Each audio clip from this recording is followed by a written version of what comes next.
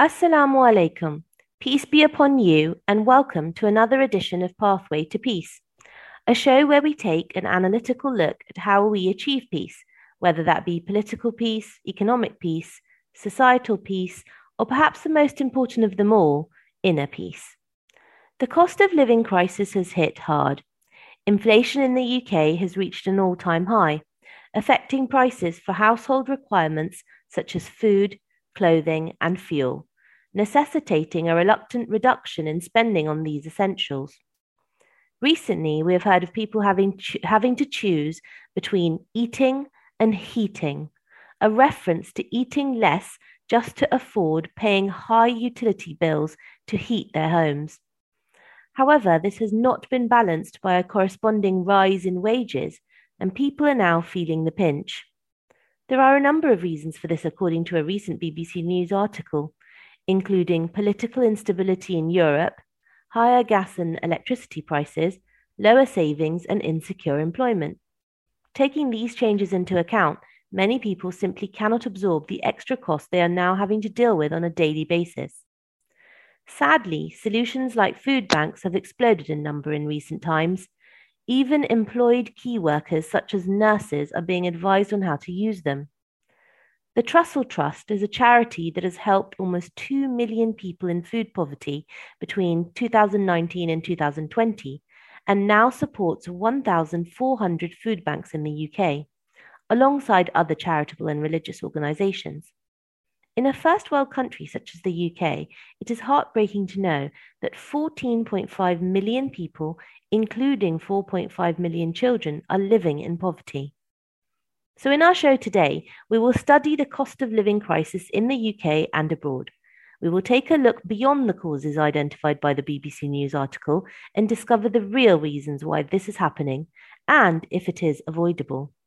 We will then discuss solutions advised by both secular economists and Islam and the Islamic philosophy underpinning them to guarantee economic and societal peace.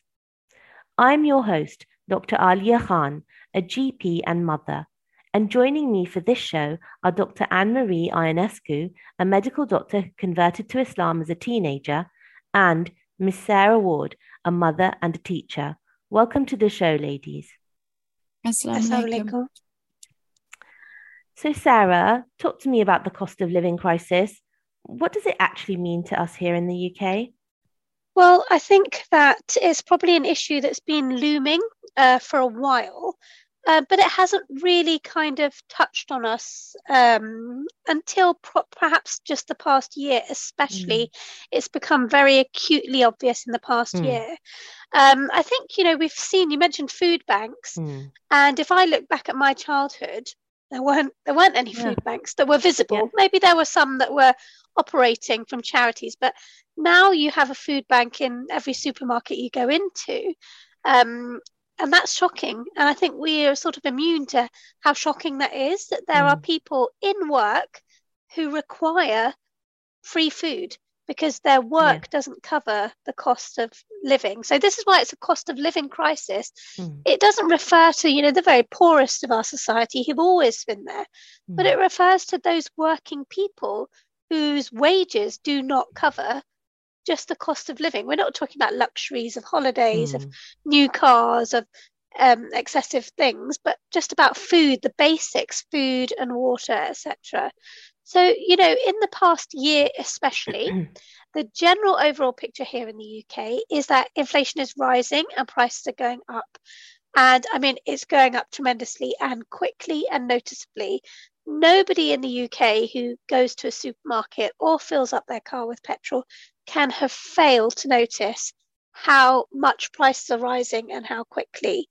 And the second one, of course, is energy, that we're all quite worried, so much so that the government are giving help to all households because the price of energy is going up. That's right. So, these items are considered basic for survival, heating and food. And they're getting more expensive and people can't afford them. So Jack Monroe is a very well-known sort of activist and commentator. She's been working for a number of years on how poor people can afford to live. Food poverty, I think, is her exactly. sort of main focus, isn't it? Absolutely.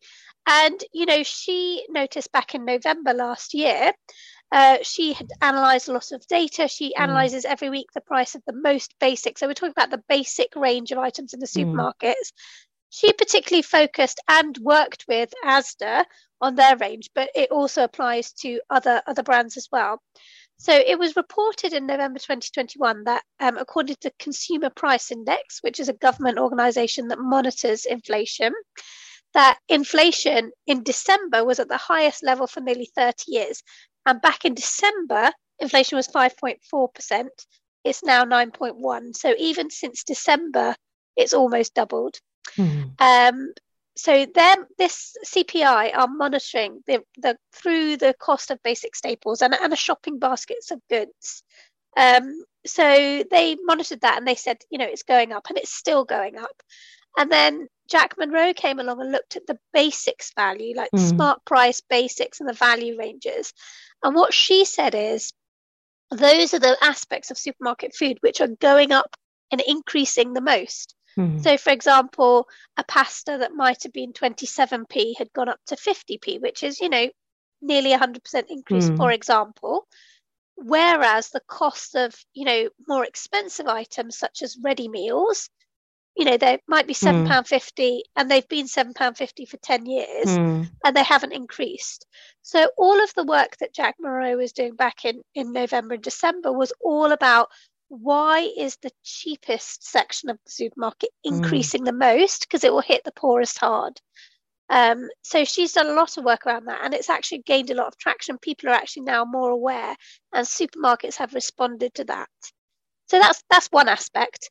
I mean, I'm a teacher. I work in schools. The cost of living crisis to me is, we're seeing children that are hungry. We're seeing children that can't afford trips. We have more parents that are saying, we can't afford this contribution which they're voluntarily asked for. So schools are trying their best to do more in that regard, but also schools are not getting funding from the government. So, for example, we'll talk later on about how do we respond to this growth in inflation. So as a teacher, my proposed increase for salary next year is 5%, which is not keeping up with inflation, which is actually a pay cut. Yeah. But the government are only giving the schools sort of like a 3% increase for the teacher's salary. So that means if I hold out for more and I ask for more, my school will suffer and I'll be working in more difficult circumstances. Maybe some support staff have to lose their job. So this is where you kind of think about justice, how the system is working. Because if I want more, somebody else is going to suffer. If I take more, it's at the expense of somebody else. So I think that's really interesting. And, we're introducing why we're talking about this at the moment. And there's a lot of talk in the media about the cost of living crisis. Politicians, we currently have the Conservative leadership race going on.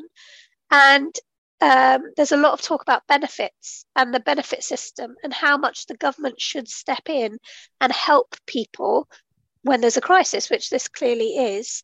So, the government have stepped in and they have given some help with the cost of energy and fuel, for example.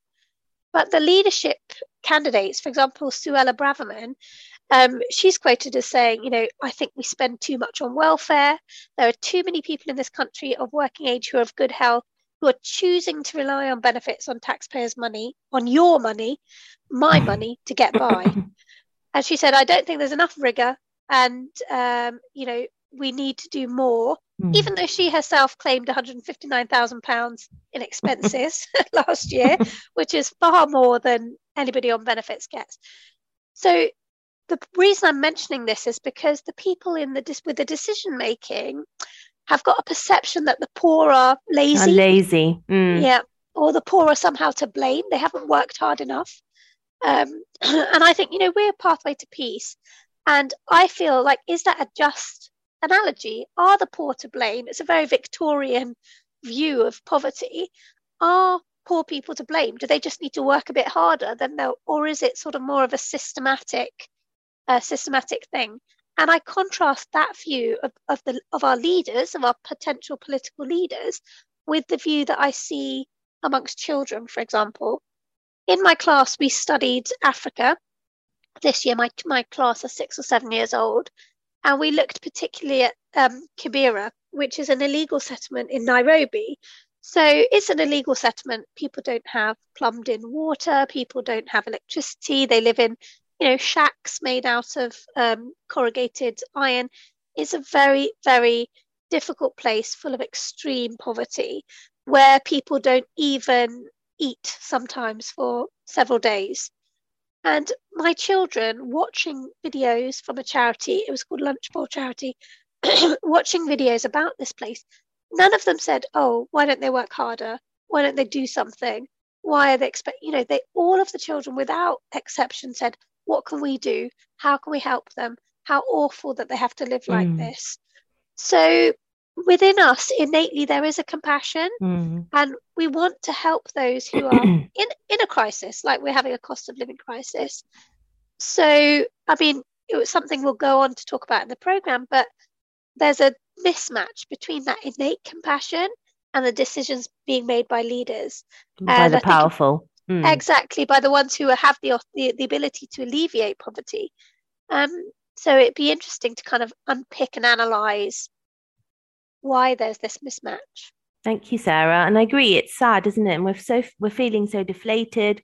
And for a politician to actively bemoan compassion, which is an innate human quality, in the interest of votes, I mean, why am I not shocked?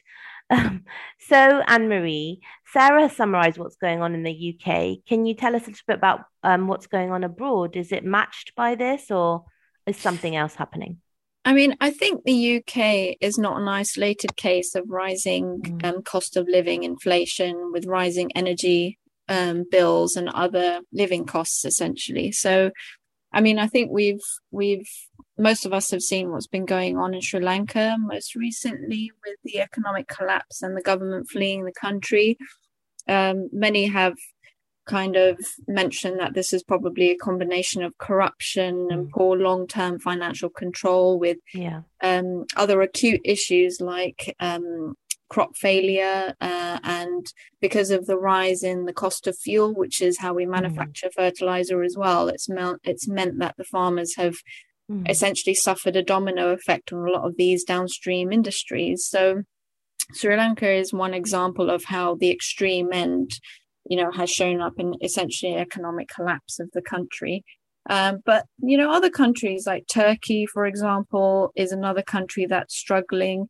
I discovered recently that it's actually a country that has the second highest inflation in the world after Zimbabwe.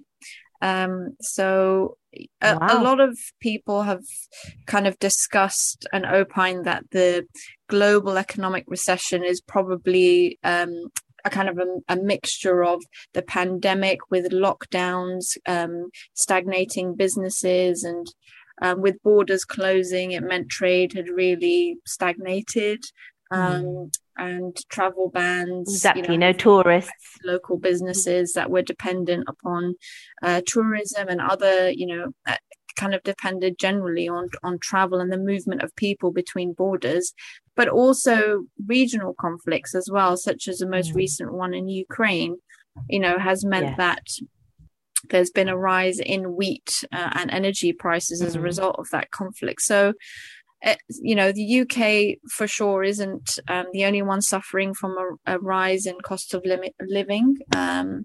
But I think in addition with the UK, that they've also got the issue of Brexit, which has kind of been added on top of everything else that's been going on. So, but again, we're not the only one suffering from it. Pakistan, for example, has recently had massive issues with huge debt resulting in, the currency value dropping by 20% in the last 3 months, which was reported. So, with a large proportion of their population that already is under poverty, there's many difficulties that are going alongside that. But we're not the only people that are suffering from essentially a cost of living crisis, really. Thank you, Anne-Marie. So we've talked about some of the issues we're seeing both at home and abroad. Sarah, why do you think they're happening? Are these standalone issues coincidentally sort of happening at the same time? I mean, Anne-Marie's talked about the some of the factors globally that have affected what's going on. But is it that there is a wider financial picture that we need to be aware of that's leading towards a crisis? What do you think? I mean, I think absolutely we have to think about the system as a whole across the globe. Yes, countries can do certain things within themselves, but we saw in 2008 how interconnected the globe is, with all these banks lending to each other, countries lending to each other, people being in debt to one another, and that's on a countrywide scale. We can't talk about country by country basis without understanding that the system is set up to create these inequalities. So, basically, debt, there's three main reasons that help, three main aspects that help a financial system to function, or that are leading to this crisis at the moment. There's debt, consumption, and work. Now, in a healthy society, you'd have less debt, and the consumption would fit how much work you do. But we've now got globally this imbalance where countries have huge debts and they're consuming more than they have got coming in, and they're working less, perhaps. So this is why sort of basically across the globe, the debt is at the root of it. Countries are in debt to one another for millions and trillions of pounds, and especially during COVID, debt has just increased enormously. And with debt comes interest, and you have to repay. So, we'll go on to talk about interest in the future, but it's obviously anybody, whether it's an individual person in their own home, whether it's a national government or the international money scene, where you have huge amounts of debt and huge amounts of interest, those who have debt are going to be poorer because they have to pay back more than they borrowed. And so it's a very vicious cycle that's extremely hard to get out of.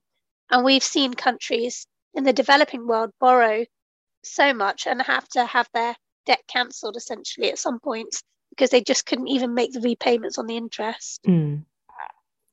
And so I think I understand that consumerism, like you were saying, this consumption, people just not having the patience anymore to save up for things. They want things now, and a capital interest-based system. It sounds like they're just toxic, aren't they? They're toxic partners, and eventually it will lead to ruin. But, Anne-Marie, I mean, if my credit score was not good, for example, my loan request will be turned down in a bank. So where's that global financial scrutiny then? Why are these countries being allowed to just borrow more and more? Can you shed some light on that? Yeah, I mean, I think the question is really one of financial governments. Where does one draw the line and make the decision that enough is enough?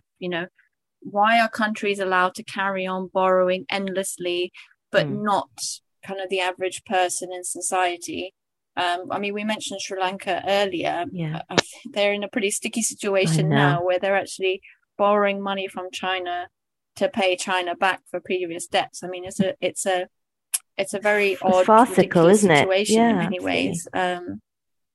So I think it is a question of, where is the off switch essentially? When do we stop continuously borrowing? So I mean, in 2008, with the financial crisis, then with the then Prime Minister Gordon Brown, he visited Saudi Arabia to try and draw more business into the country, discussing loans, etc. And even the financial crash of Greece in recent years, it led to the country taking on even more debt when it was already crippled by debt at the time.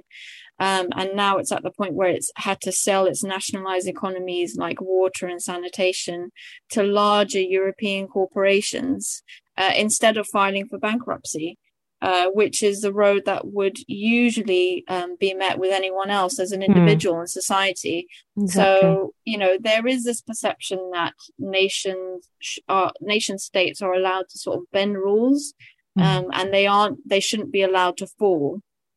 Compared to the individual person that will eventually, essentially file for bankruptcy. And it's probably because someone somewhere is benefiting from the expense of a nation borrowing further. And I think tied in with that is also the issue of, a lack of financial scrutiny in terms of offshore havens where the very wealthy individuals, but also large corporations who want to siphon their money away, they will hire companies to hide their money in, multiple shell companies abroad in order to avoid paying too much tax, or what they perceive as too much tax.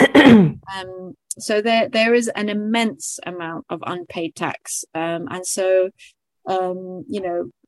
public funds are essentially lost to these havens where essentially this large amount of wealth is being siphoned away and is being kept from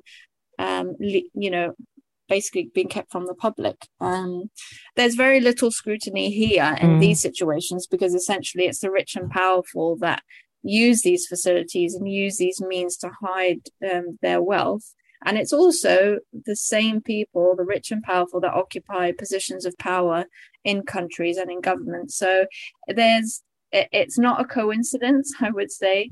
If you have this issue with countries and larger, nations essentially continuously borrowing money because there's a perception that they can't fall, but there is someone on the other side that will be benefiting from this relationship, essentially.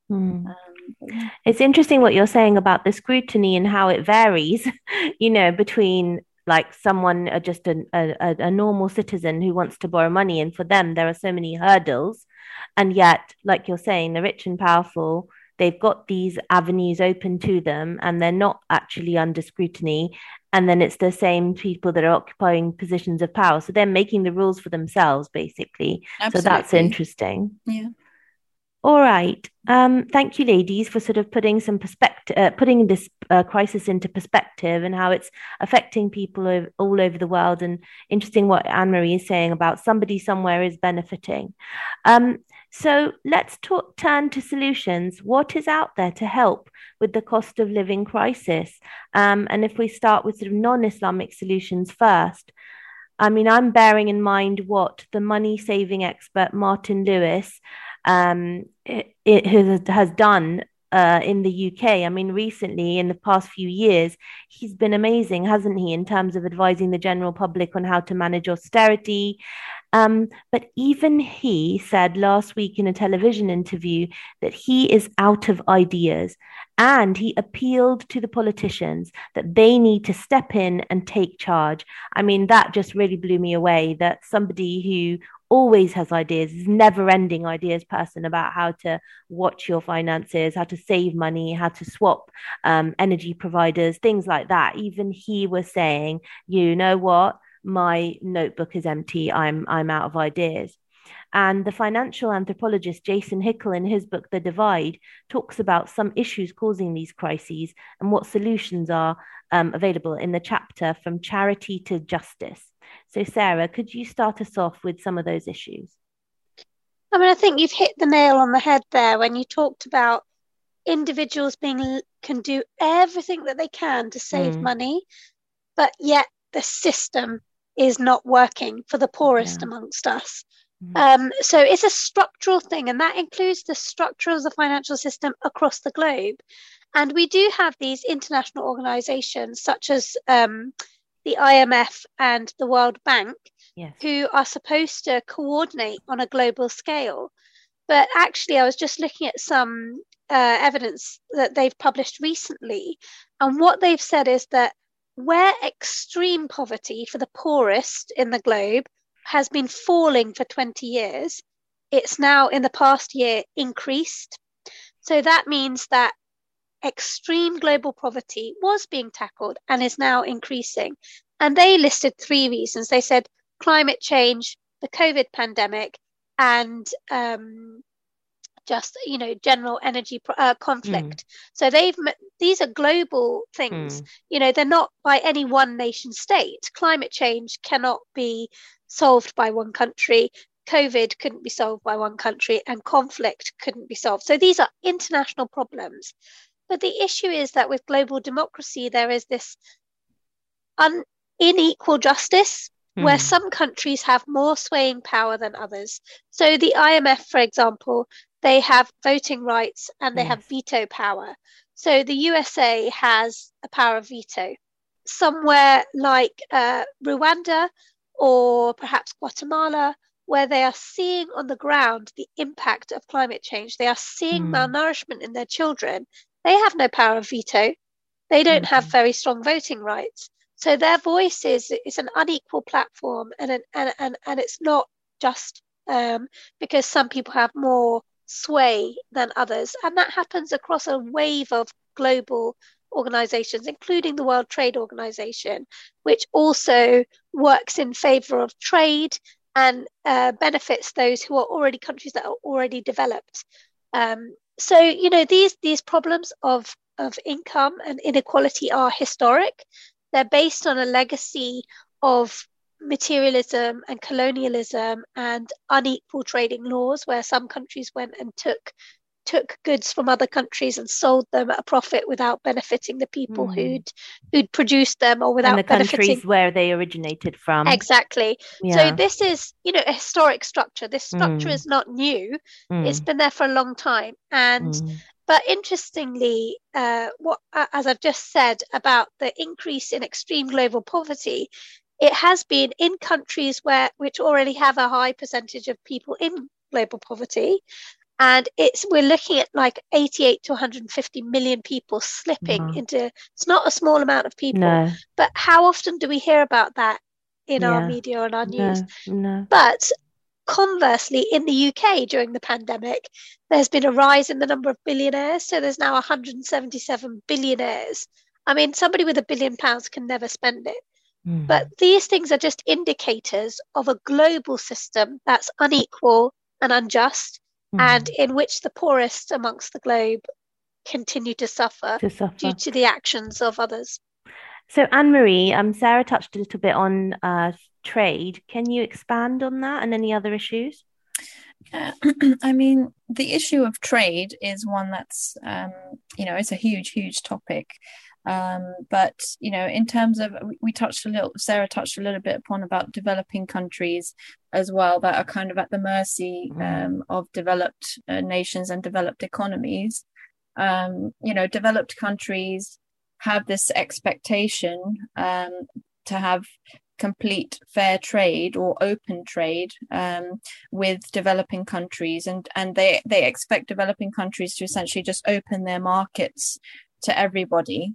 And the developed nations will then close off their markets to other countries if they see there is a threat to their own local economies. So, i.e., they'll practice protectionism when it suits them, but then will preach liberal market economies globally, and will essentially through the World Trade Organization and other kind of forums will force countries to open up their markets to a huge experienced corporations like Coca-Cola, Johnson & Johnson's, etc. There's many of these corporations.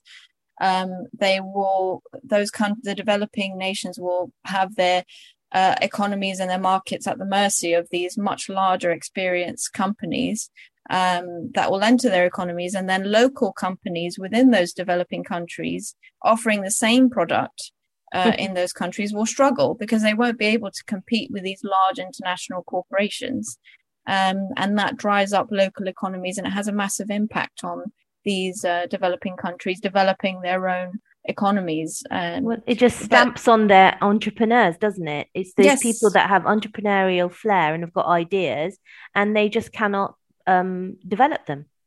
Exactly. So it's not like the developed nations like the US, Britain, European nations were always very developed. You can look back in economic policy and in books that were written many years ago when it explored the history of how these nations became more developed and established in their economies, and they most of the time practiced protectionism early on until their economy was very developed, and then expanded their trade abroad. So it's unfair to actually expect developing countries who are still trying to kind of develop a strong economy to open their markets completely to these international corporations, to essentially make a massive profit at the expense of the local people. And following on from that, we mentioned a little bit about wages. So Sarah mentioned wages as well. Cheap labor abroad is a massive issue as well. So corporations move to countries where there is cheaper labor.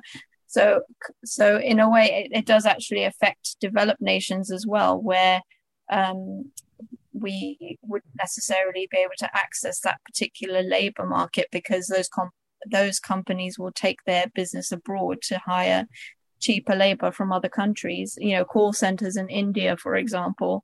And then the problem with 0-hour contracts, which has been in the news for quite a while.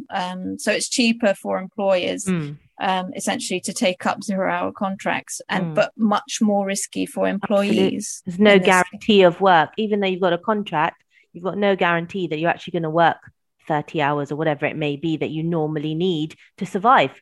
Absolutely. Yeah. Thank you, Anne-Marie. So Anne-Marie's talked about injustices that countries make towards each other, promoting their own brands and businesses to the detriment of lower income countries. And Sarah, are there any more issues that you could identify? I mean, I think one of the other issues within this global system, whether it's on a national scale or an international scale, is the issue of tax. Because, if you're a subsistence farmer in certain parts of the world, you're not going to have any spare income to give to the government on tax. If you're in an oil-rich country, the country doesn't need tax from you because it has enough wealth from its oil.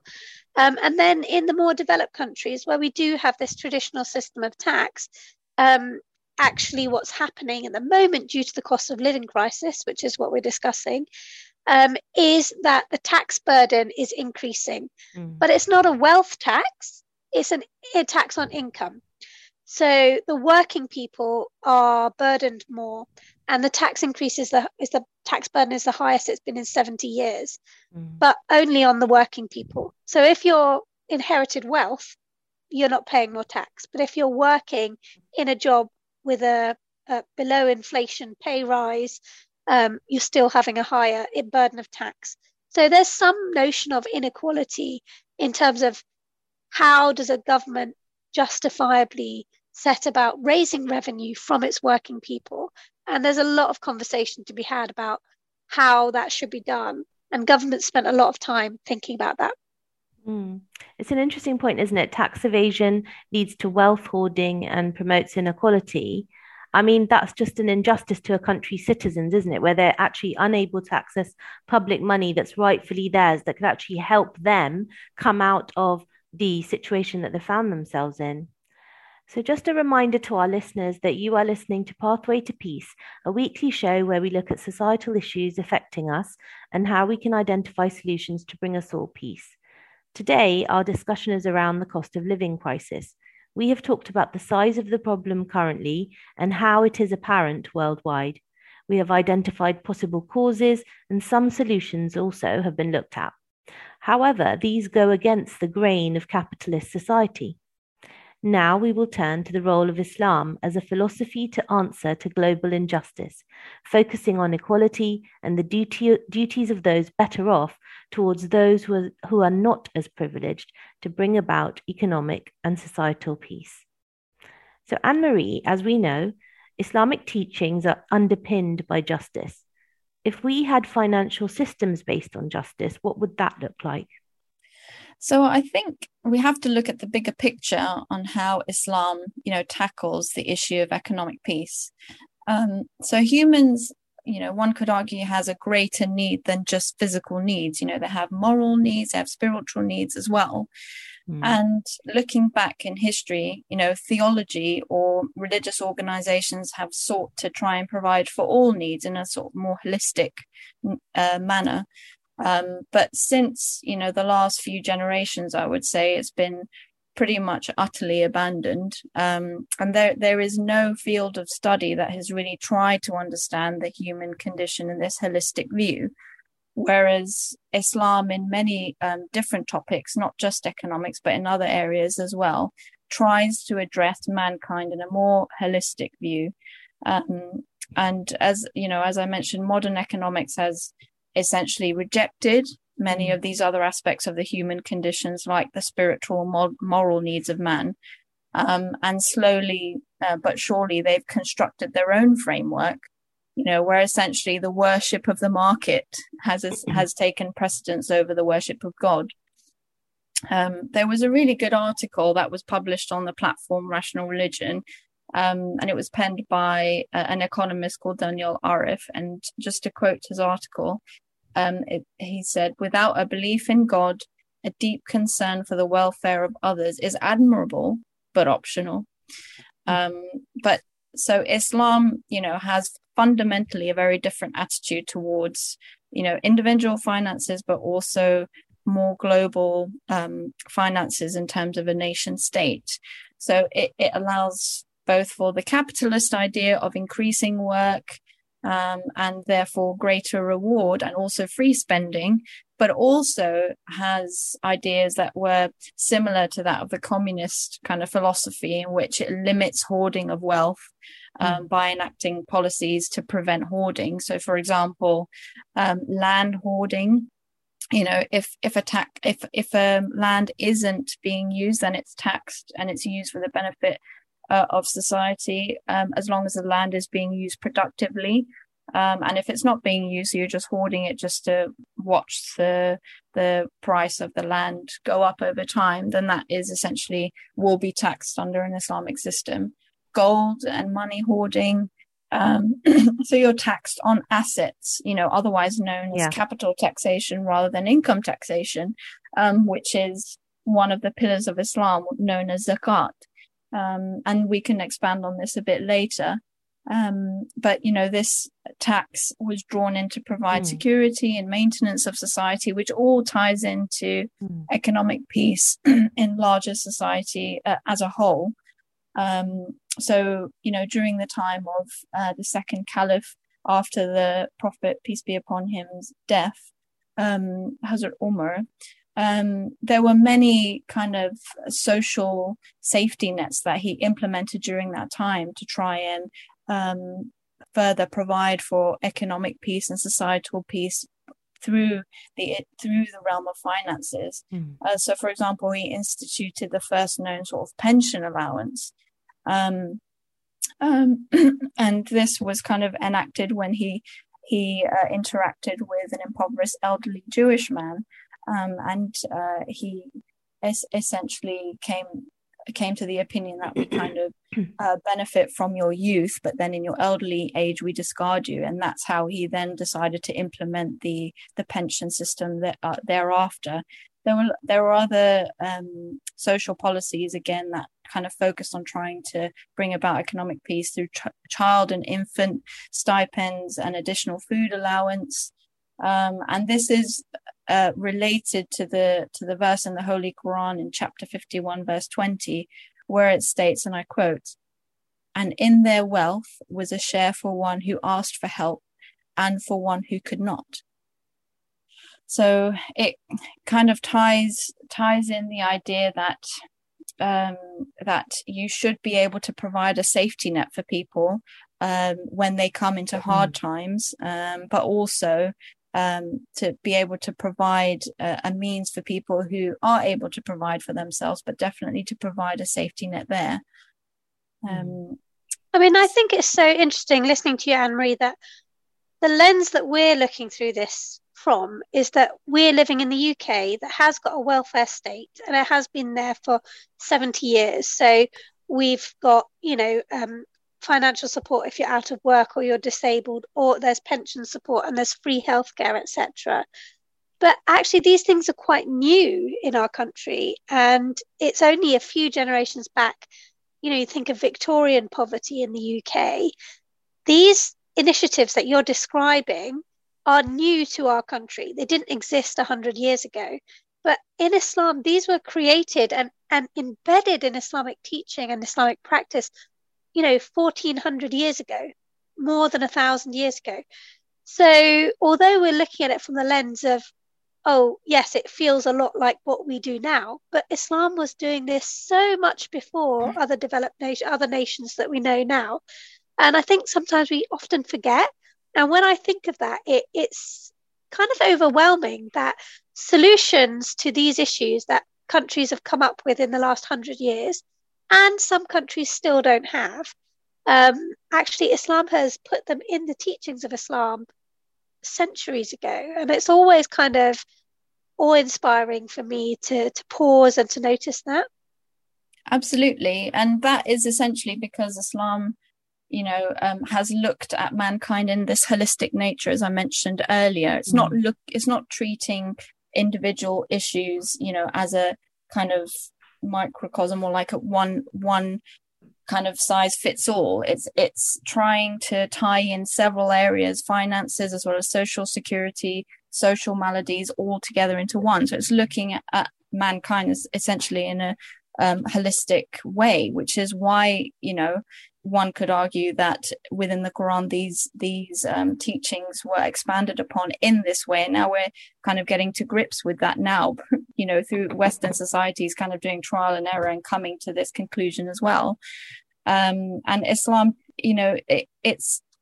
fundamentally it tries to limit this income gap, between the richest and the poorest by allowing, a greater circulation of wealth throughout society, by forcing the wealthy to use their wealth in a productive manner rather than just sitting there. There was a really interesting experiment that I came across a couple of years ago, which was conducted in the US, where it compared $1 circulating in two different communities, one which was Jewish and one which was an African American community, where $1 essentially was passed around 7 to 8 times within different businesses within the community, within the Jewish community, as opposed within the African American community, where it hardly circulated at all. And the impact of that was very clear, where it resulted in greater wealth generation where it circulated more times around within that particular community. And this is the purpose of capital taxation in Islam, is to reduce wealth inequality and improve the circulation of money. So, in other words, a pound circulated 7 times in an economy would bring into being 7 times the number of goods and services than a pound circulated once over the same period. So I thought that was a really, really interesting study that they conducted there, and it kind of highlighted this particular issue of trying to limit income inequality by allowing money circulation throughout all of society. That is really interesting, isn't it, Anne-Marie, about a community who trusts the vendors from their own community as well, and therefore that community becomes wealthier as a result because they try to circulate their money in that community. That's real food for thought, isn't it? Yeah, absolutely. And there are several verses within the Holy Quran that we can go into that essentially say that the financial status of a person doesn't mean you're above anyone else. So if you are fortunate enough to be wealthy in Islam, you should also, you shouldn't hold back on your finances because it will benefit other people. So a number of verses of the Quran discuss this. For example, in chapter 43, verse 33, and it states, "It is we who distribute among them their livelihood in this life, and we exalt some of them above others in rank, so that they may serve each other mutually. The mercy of thy Lord is better than that which they amass." So, i.e., people who might not be as wealthy are actually very key to everybody's survival in society. So, because they serve each other, and this is exactly what this verse of the Holy Quran is saying, that it's actually God who provides for the livelihood of people who might be wealthier, but they should also consider serving those who might not be as wealthy, because actually we're dependent upon, for example, key workers who might not be as highly paid, but they are arguably one of the most valuable people in society. And we saw that very clearly during the pandemic, where key workers were essentially the backbone of society, running the system, bin collectors, rubbish collectors, etc., train drivers, bus drivers. They were absolutely key and they're the backbone of society, but they're not paid as much as maybe the wealthiest in this society. But the wealthiest in society are dependent upon these people essentially working in the background, actually working within this system. And during the life of Hazrat Umar, which I spoke about, the second caliph after the death of the Prophet, peace be upon him, he highlighted exactly how important the role of the government actually is in trying to establish these economic policies which he established during his time. And he drew upon the teachings of the Holy Quran here, actually. And I'll just go through a couple of these verses. For example, in chapter 20, verse 119 to 120, it states, "It is provided for thee that thou wilt not hunger therein, nor wilt thou be naked, and thou wilt not thirst therein, nor wilt thou be exposed to the sun." So here it highlights the fact that the government or those in power are, responsible for allowing, for providing for and allowing a system in which people will not hunger and will have adequate access to clothing and will have access to sanitation, essentially through clean drinking water and through having access to stable and adequate shelter, where it states in the Quran that thou shalt not be exposed to the sun. There's many of verses of the Quran which kind of highlight these issues, including not hoarding gold, silver. Again, there's another verse in the Quran in chapter 9:34 where it says, "And those who hoard gold and silver and spend it not in the way of Allah, give to them tidings of a painful punishment." So in other words, you shouldn't try and siphon away your wealth. It should be circulated amongst the wider society in order to allow for greater provision for everybody in society. But there are many verses like this. I've just highlighted just a couple. And I think, what we need to remember is that justice is always a fundamental part of Islamic teachings. And we've discussed that many times on previous episodes of Pathway to Peace. So Islam recognizes there's a dignity in labor and there's a power in labor. And there are hadith which, sayings of the Holy Prophet Muhammad, peace and blessings of Allah be upon him, which tell Muslims, pay your worker before their sweat dries. So don't exploit people. Islam is completely anti-exploitation and pro-justice in all aspects. And if you delve into some of these teachings, as Anne-Marie was just mentioning, justice and equality, not equality, because it recognizes that some people may be richer than others, but justice and equity are completely underpinning all of the teachings of Islam, and that applies to money as well as other aspects. Thank you, Sarah and Anne-Marie. And I just wanted to go over the taxation system in Islam as well, because obviously we have, I think you mentioned before, we have a wealth tax compared to an income tax. Some critics say that this compulsory levy on wealth compared to income tax is unfair, or conversely, that the 2.5% rate is too low. So we said that zakat, which is one of the pillars of Islam, taxes wealth instead of income, and that is about taxing unused wealth. Whereas I think Sarah mentioned earlier that income tax is not representative of the overall wealth of an individual, and that's why that's why it will promote inequality between rich and poor if we only tax income, and that's why wealth tax is fairer. And I think I understand that if income is taxed, that it's also disadvantageous to the poor who haven't accumulated wealth. But can taxation, Anne-Marie, work in the current system where the wealthy can offshore their wealth?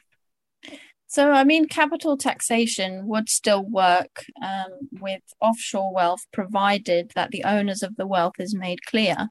The problem now is that shell companies that hide other corporations' wealth and other individuals' wealth, it becomes very difficult to ascertain who the real owner of that asset is, because it's essentially part owned by multiple people. And each time, for example, like an undercover journalist will try to investigate who the real owner of that said wealth is that's being stored abroad, they will come across another company that actually owns that particular part of the wealth. And then when you dig into that, there'll be another company. So that will then be part legally part owners of that particular wealth. And then again and again. And that's why they're called shell companies. It's a little bit like the Russian dolls. If you can imagine that, where, each time you open one doll, there's another doll inside, but it doesn't actually show what the real owner of that asset is. So ultimately, the owner of that asset has to be registered, and it should be registered, so that in sort of an Islamic system in which you would have a capital taxation and a wealth tax, it would essentially be made illegal, so that the government in question would be able to tax people adequately. So these kind of shell companies and hiding your wealth wouldn't be allowed under this particular system. But to kind of follow on from that, Islam is not against wealth or against earning money. There have been many debates about halal banking or Islamic finance, Islamic trade rules, etc. And this is a huge topic that we won't be able to discuss in a few minutes. But for listeners who are interested, that the Rational Religion website is a very good platform to kind of discuss this issue, where the team have actually interviewed Islamic economists such as Tariq Al-Dawani, who is very well known in the Muslim world, who tackles this issues of Islamic finance and halal banking, etc. But specifically, can in a system where you have capital taxation, would offshore companies and storing your wealth abroad, would that still work? And it would, but you have to make it very clear who actually owns those assets abroad. Based on honesty. Okay. Thank you, Anne-Marie, for that clarification.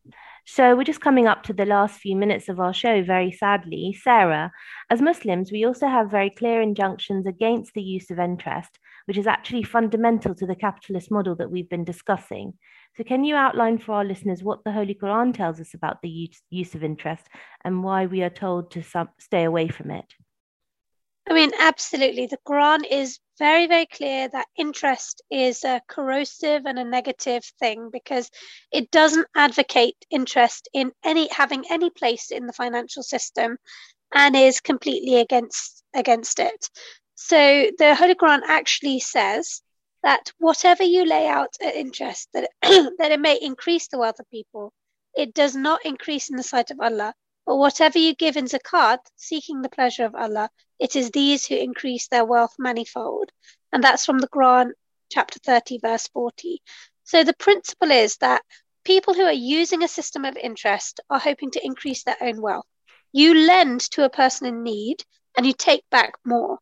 So in a system of interest, the poor person who has to borrow is disadvantaged, and the rich person benefits from the disadvantage of the poor person. So it is totally against the equity and the justice that we were talking about earlier. So it is completely forbidden. But interestingly, interest was outlawed in other Abrahamic faiths, in Christianity and Judaism. And there are many laws that are very strict on charging interest amongst Jews.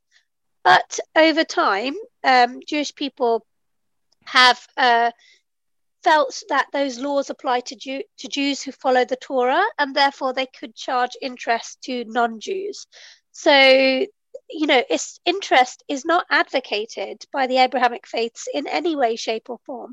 So while some faiths permit it, it's certainly not advocated. And the second Khalifa of the Ahmadiyya Muslim community, so just a reminder that we are members of the Ahmadiyya Muslim community, founded by Hazrat Mirza Ghulam Ahmad, peace be upon him, the reformer of the latter age, as prophesied by the Holy Prophet Muhammad, peace and blessings of Allah be upon him. And we have the spiritual leadership of Khilafat. So the second Khalifa, Mirza Bashiruddin Mahmud Ahmad, said, interest has been the most important cause of economic and financial catastrophe in the world. And he further said that interest is one of the most destructive economic forces and a major hurdle that stops the poor from moving forward. It is thus imperative that mankind rid itself of interest. So, 100% Islam is very clear. Interest is unjust and it creates inequity, which we're seeing now, and inequality. It increases inequality. And Islam couldn't really be clearer about that. Anne-Marie, I think you wanted to jump in with something that yes. you'd read. Yes. I mean, it's interesting that our Calip has mentioned this, and a number of other economists have also recently, actually, in recent years, have stipulated that interest is a massive problem. But actually, there is also the Greek philosopher Aristotle, who actually said interest was contrary to the very nature of man, for where interest attributes the property of infinity to material creation, that attribute exists solely to God Almighty. So I thought that was quite interesting to quote him as well. And I think in recent years, economists have studied the drivers of global recessions, and many have concluded that as private debt increases, so consumer spending and investment decreases, which then shrinks economic activity. And so, we were talking before about how debt basically drives this. And it's an interesting lesson, isn't it? We're hoping for debt, but debt also shrinks the economy. So it's a real fine balance. And interest is never the answer. I think we all agree. Absolutely. I'm afraid, ladies, that brings us to the end of the show. Thank you so much for your thoughtful insight as always. We have learned that the crisis we see now is very much avoidable, that the poverty being experienced by those in middle-class livelihoods could be eased if the system was based on fairness instead of a reliance on interest-based debt, and with a sense of duty by the wealthy to share their wealth instead of finding more schemes to hoard it. We have learned that interest is abhorrent in Islam as it perpetuates inequality, and its evidence is before us, with the rich-poor divide showing no signs of narrowing. My guests have given us solutions from both secular society and Islam, and hopefully you can see that they are quite similar. So perhaps the answer lies in collaboration and honest leadership, promoting respect and understanding rather than perpetuating differences and division. It has been a thought-provoking show, and we recognize that only a system based on social equality, such as that found in Islam, has any hope of bringing peace to all. This has been Pathway to Peace with your host Alia Khan and guests Sarah Ward and Anne-Marie Ionescu. Please refer to alislam.org for any references and join the conversation on social media using the hashtag VOIPeace. May peace be upon you all.